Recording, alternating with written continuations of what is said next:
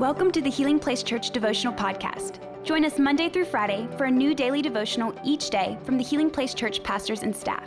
We hope this podcast will help you grow in your faith and will be a blessing and a resource to you as you pursue God daily.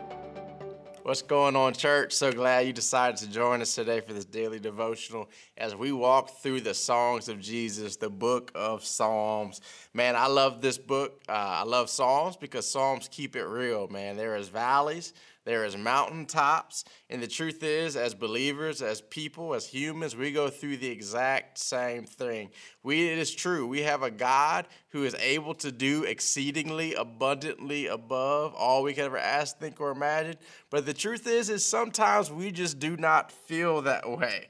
And this is exactly what is going on in our psalm for today. This is David writing in Psalm 38, verse 21. He says, "Do not abandon me, O Lord. Do not stand at a distance, my God. Come quickly to help me, O Lord, my Savior." And the truth is, we all have emotions. I am the men's pastor. I consider myself to be somewhat of a manly man. You may not agree. I do like shopping, but I can still bench press about 285 pounds. But I have emotions. I am somewhat of an emotional guy. I'm a romantic. I've watched the movie The Notebook multiple times.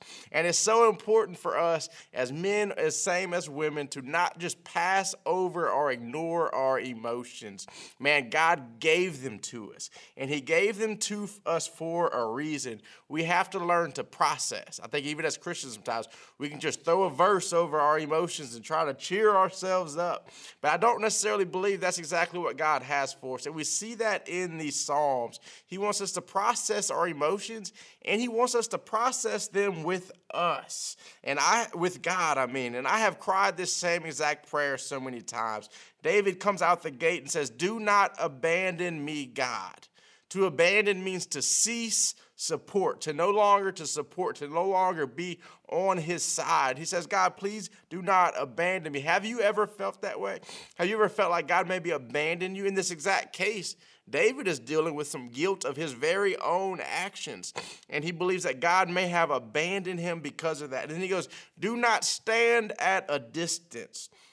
See, standing at a distance is different than abandonment. Standing at a distance would be a picture of somebody just being passive, somebody unwilling to get involved in the situation.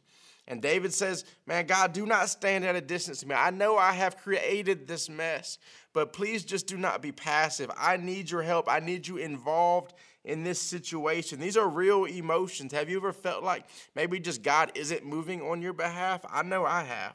But I love how David rounds it out, and he says, "O Lord, my Savior."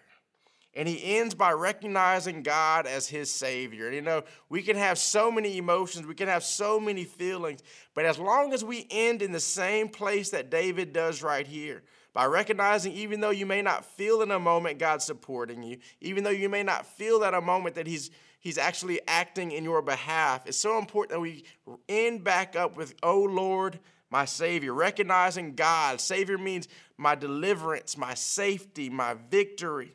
See, David is going to the only place that he knows where actual change can happen, and that is in the presence of God. That is in the declaring of God's goodness, of declaring of His personal presence there with you and His support.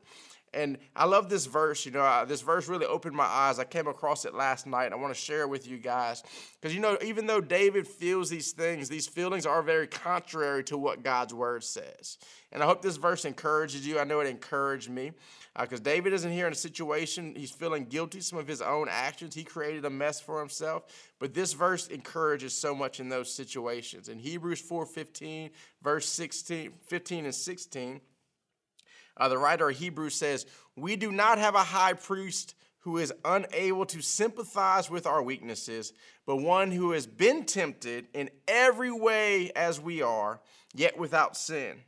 And then he says, "Therefore, let us approach the throne of grace with boldness so that we may receive mercy and find grace to help us in the time of need." But I just love the picture of a sympathizing Savior. a God who is able to rescue, a God who's able to give you victory, yet he sympathizes you in your weakness. He sympathizes you in your temptation, in your failure, in your bad habits, whatever that may be.